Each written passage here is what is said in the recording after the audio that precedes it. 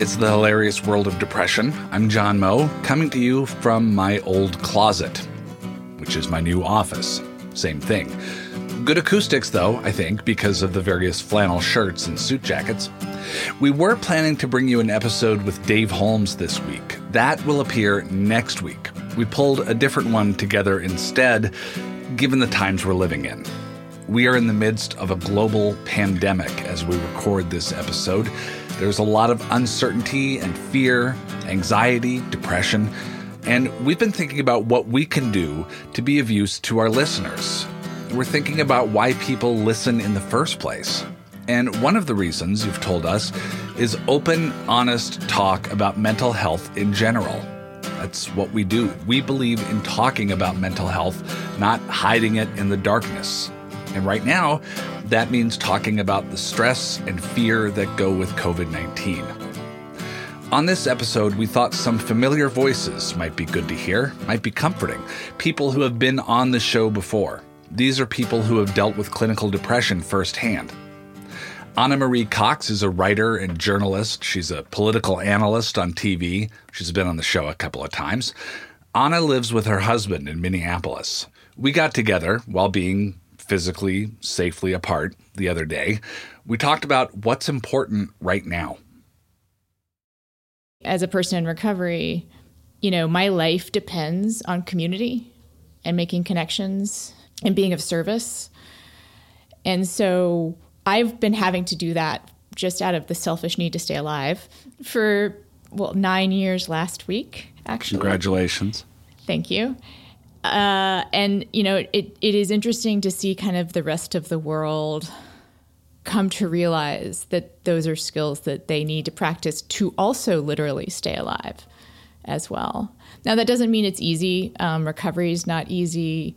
Hard things are hard. Uh-huh. But, those of us who are practicing that kind of program, a spiritual program, we just have been lifting that weight more.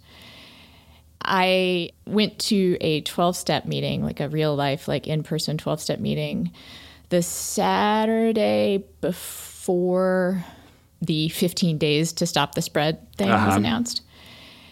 And no one was there. My heart was broken. I started crying. I felt alone and scared and all of the things that you might feel.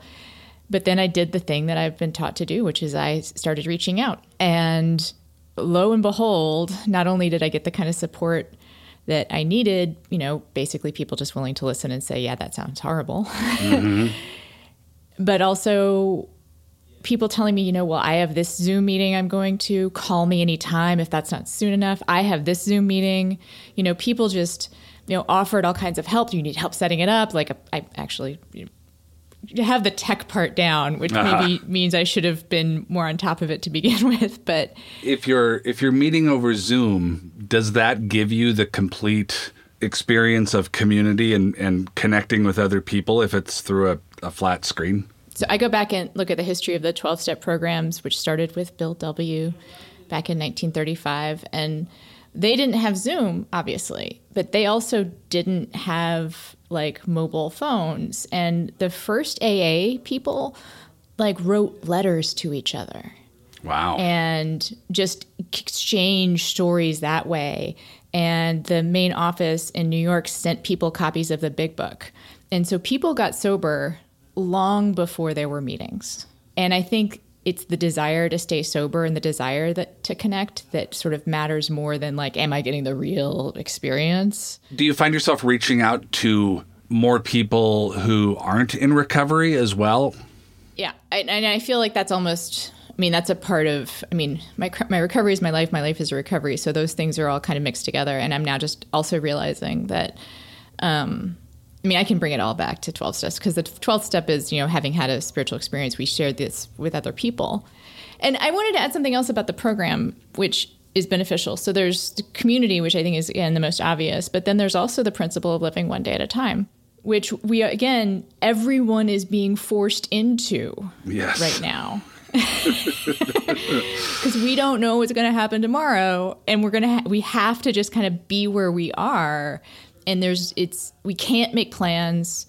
We could have expectations and fixate on expectations, but I think a lot of people are beginning to understand that to fixate on your expectations and to fixate on desired outcomes will just wind up disappointing you. Well, this is a thing, too, that I'm glad you brought up the one day at a time thing. This is something that I'm trying to come to grips with. Like, oh, what day of the week is it? It doesn't matter. It's just another day of the week. I know I'm going to wake up. My family is going to be in the house with me, and then we'll do things around the house until it's time to, have dinner and see if there's any Coen Brothers movie we haven't watched, and then we'll go to sleep and do it all over again. And it's really hard just knowing that we don't know how long this is going to go on, and it's just going to be a repetitive thing. So I tell myself, well, I'll just take this one day at a time, like some of my friends do. But then I wake up and it's the exact same thing. And it's like, well, what's the point in doing one day at a time if it just resets to the whole thing the next morning?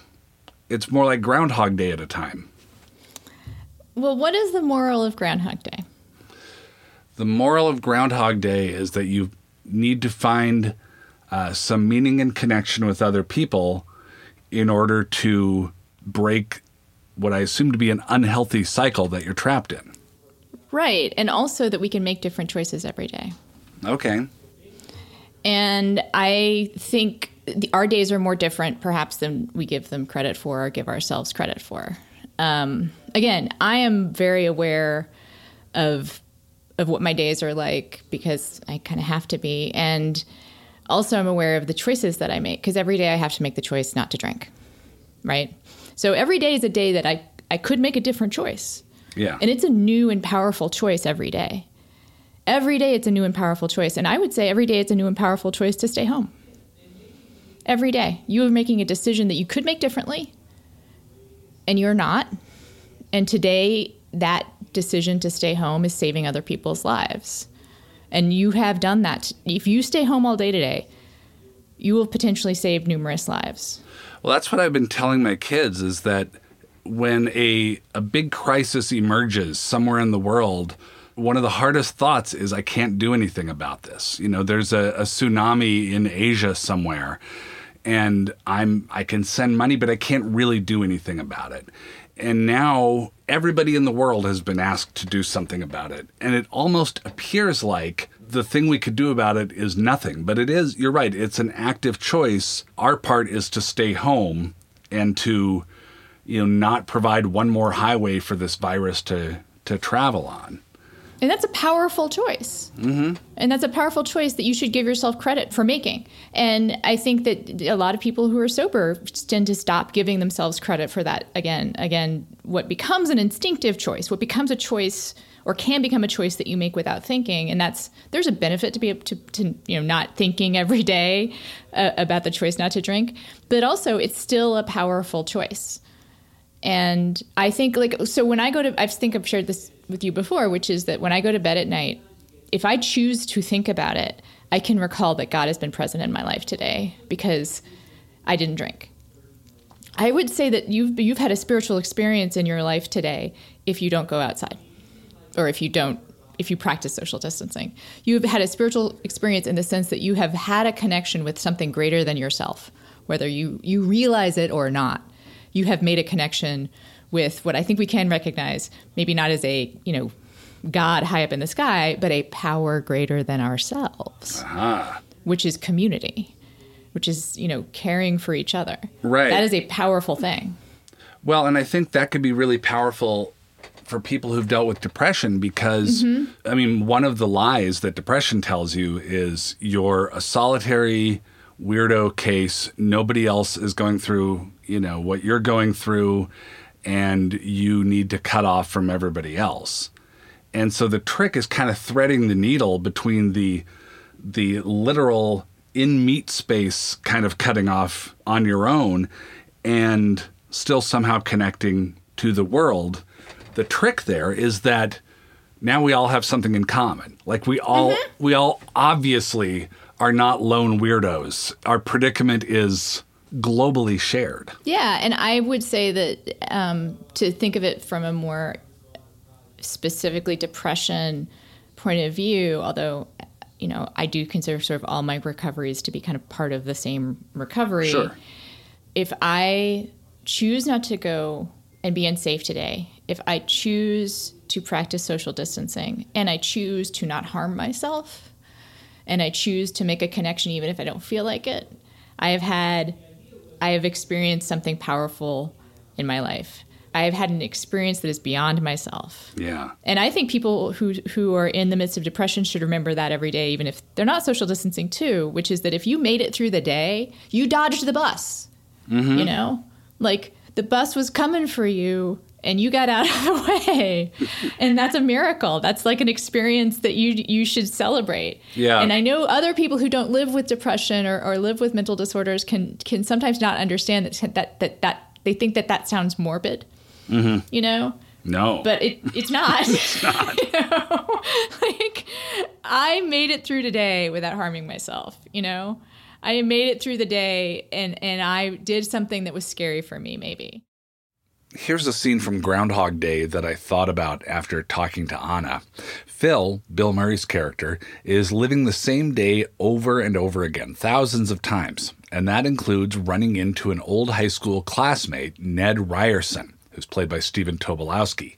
Ned, every time, through this constant looping of time that Phil is stuck in, always tries to sell him insurance and is kind of a pest about it. Phil has pushed Ned away every time, but this time he makes a different choice. Phil? Phil Connors? I thought it was you. Ned Ryerson. Yes. I have missed you so much. I don't know where you're headed, but can you call in sick? I gotta get going. It's good to see you, Phil. Okay, we'll travel now, virtually, from Minneapolis to Los Angeles. John Ross Bowie is an actor and writer. He played Barry Kripke on The Big Bang Theory. John and his wife, the actor and writer Jamie Denbo, appeared on our show last season. Hi, John. Hi. We connected through Zoom, the conferencing app. The connection sometimes got a little spotty. John and Jamie have 2 kids, and their 10-year-old son had some homework that needed to be figured out. It's going to have to wait, buddy. I'm so sorry. I'm so proud of you. That's awesome. I didn't finish my own. I'm writing. This is my first page. Okay, great. But Good I only start. have 30 more minutes. You're going to do it. You're going to be okay. Don't worry. In fact, as long as we're doing this, let me put my blazer back on. John was dressed up for our audio-only interview. Ironed shirt, tie, he looked sharp, just because he felt like it. He wasn't leaving the house. I am trying to look my best. I shaved today, trying to hold it together here. Was that just you managing homework on top of all this? Homeschooling, essentially. Yeah. It's been fascinating. And for all its frustrations, I have to say that, and I very briefly taught math when I was out of college, like for one semester. But there's something really, even for an English major, there's something great about math because there's just no discussion. You know, you're right or you're wrong.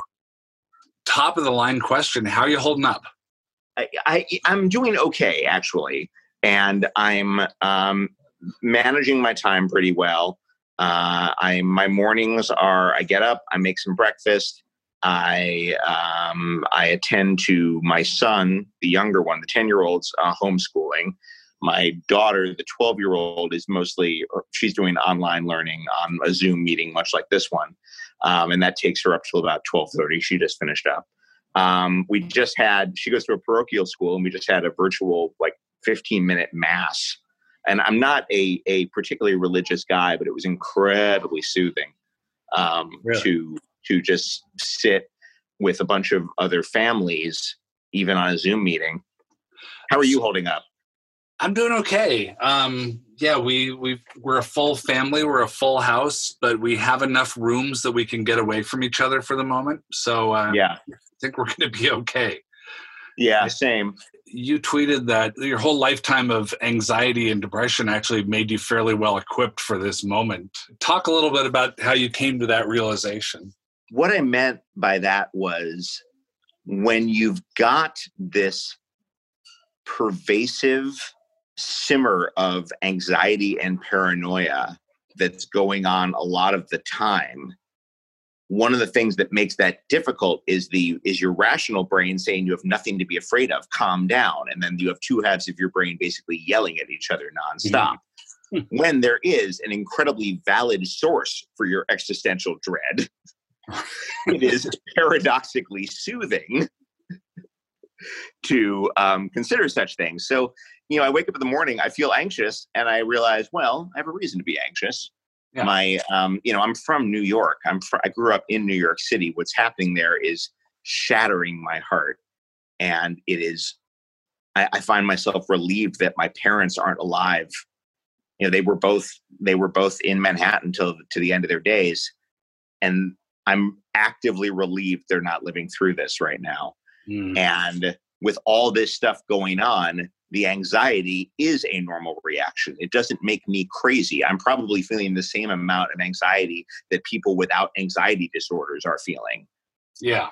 Yeah. And that's one of the hardest things about living with something like that is the pariah status you assign yourself. This sense of, oh my God, I'm one of the crazy ones. Why can't I just be normal? Why can't I just, enjoy the little things? But everyone's having a problem right now.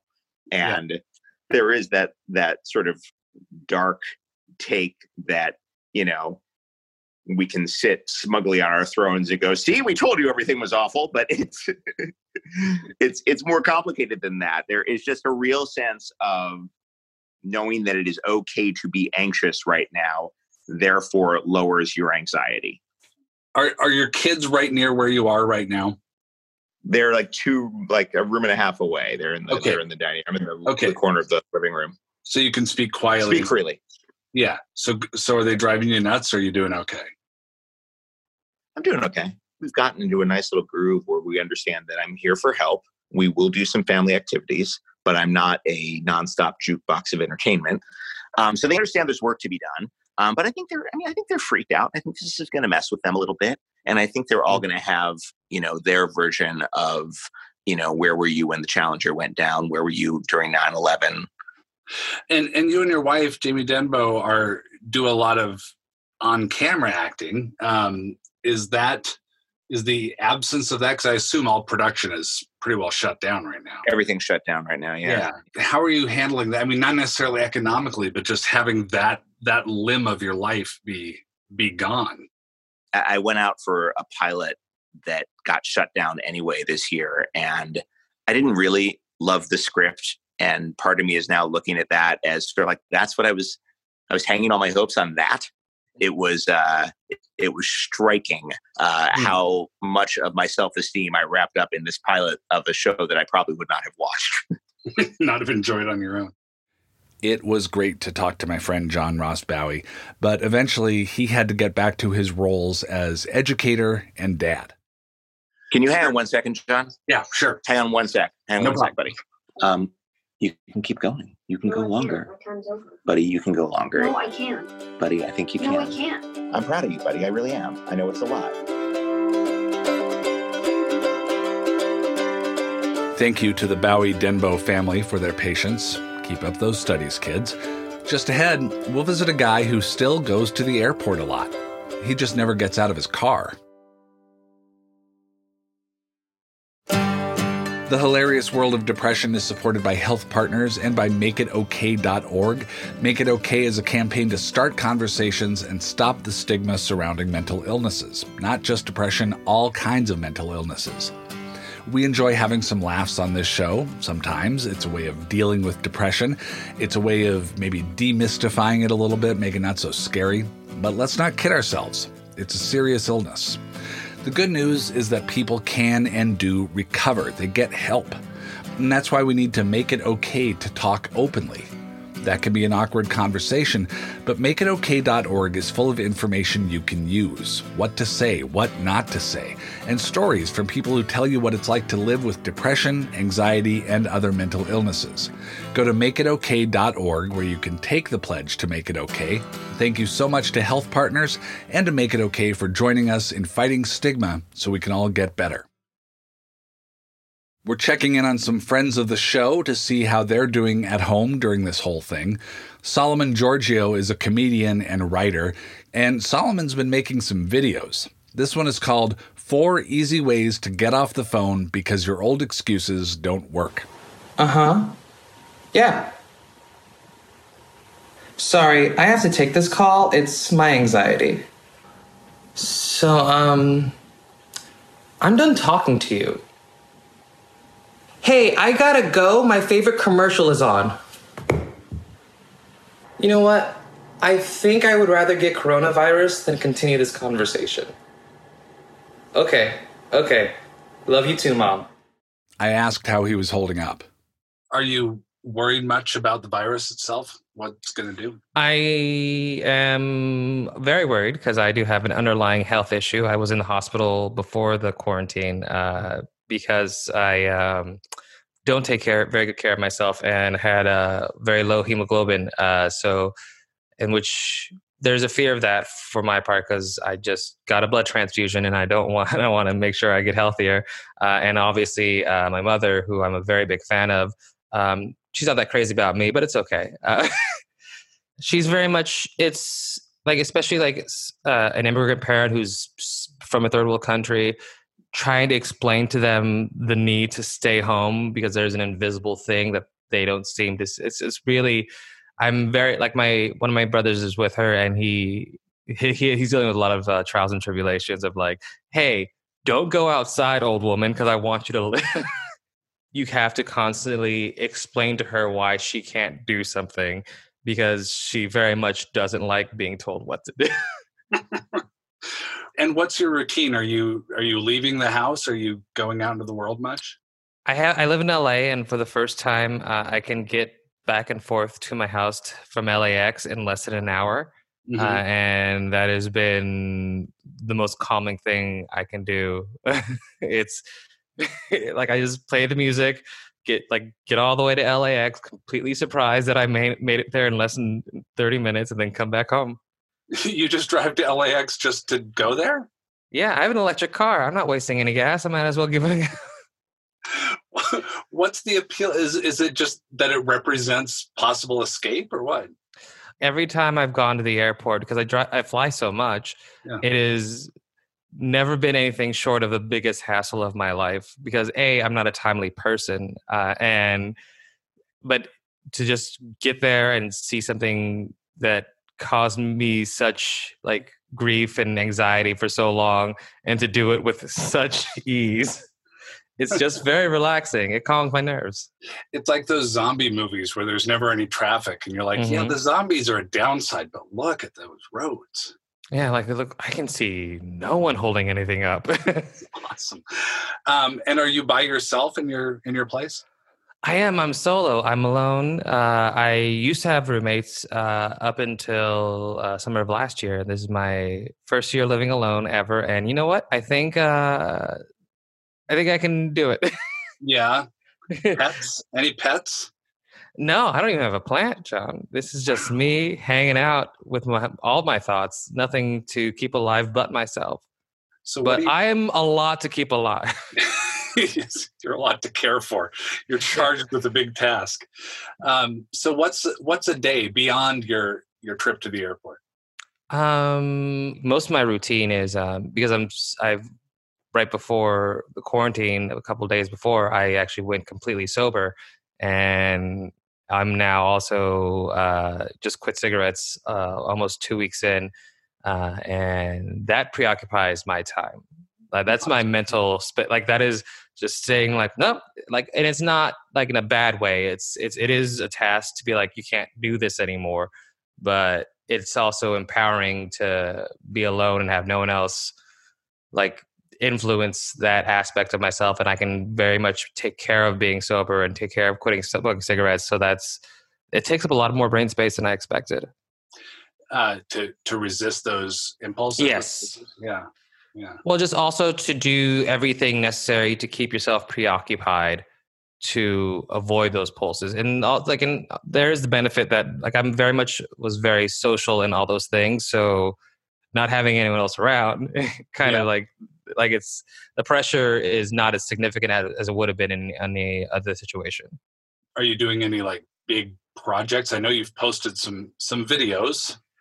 Oh yeah, look, I when I'm by myself, I do that stuff already. I'm just posting the photographic evidence of it.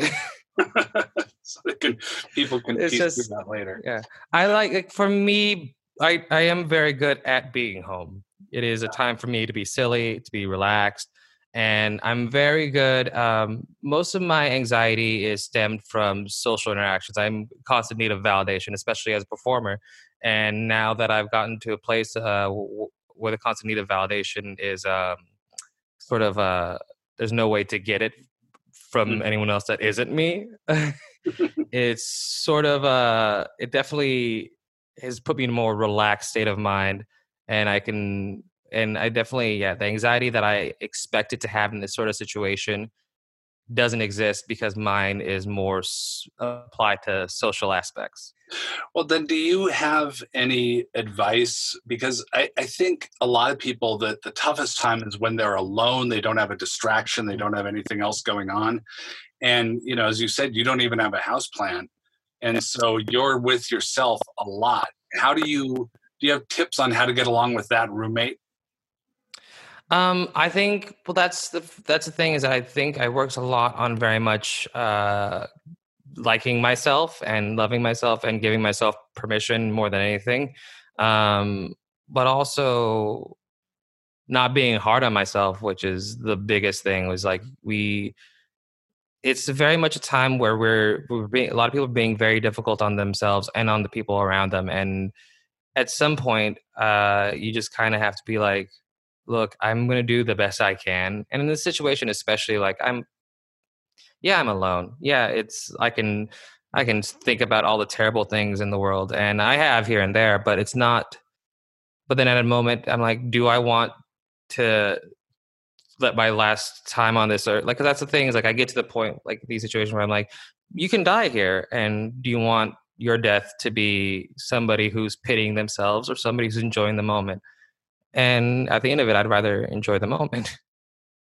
It's important to note that none of these guests ever claimed to be doing great. This is not the good life, but they're all getting by.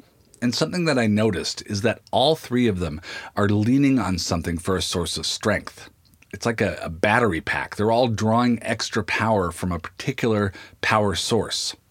Anna Marie Cox has her sobriety, something she works for and depends on every day in order to live, and that's given her the strength to push through. She is then able to do the work to connect with other people to find that humanity that also, in turn, strengthens her sobriety. John Ross Bowie, I think his battery pack is family. It's that online mass through his kids' school that lifts his heart and connects him with other families. He talked about his late parents in New York. His kids were leaning on him during our interview. A family locked up together, that can get dicey, but it can also be centering. It can remind you of who you're doing this for. For Solomon Georgio, the battery pack, the power source, is himself. He lives alone, and during a lockdown designed to protect your health, he went a couple steps further. He made a big change with alcohol. He quit smoking. If you listen back to my first interview with Solomon, he has always believed in taking stock of his challenges and trying to conquer them. For me, well, I'm a lot like John Ross Bowie. I'm a family man, and there's this instinct I get, I know a lot of parents do, where I'm driving and my kid is in the passenger seat, older kid, mind you, I'm safe, and there's a need to brake suddenly. My arm shoots across their body in the passenger seat like an extra seatbelt. In terms of physics, it's stupid because there's no way that arm protects anything, but I do it because that's what matters the most in that moment. But I have another battery pack, and that's you, the listeners to the show. We make an episode, it goes out over the podcast channels, and then we hear from you on Twitter or Facebook or email that it made a difference. It helped with your mind. I love going to work, even if it's in a bedroom closet, and knowing that what we're doing is helping you carry the load. Our show can't solve coronavirus for anyone, but I'm glad to connect with you. Okay, so what about you? What's your battery pack? Ask yourself that. Give it some thought and plug in as much as you can right now.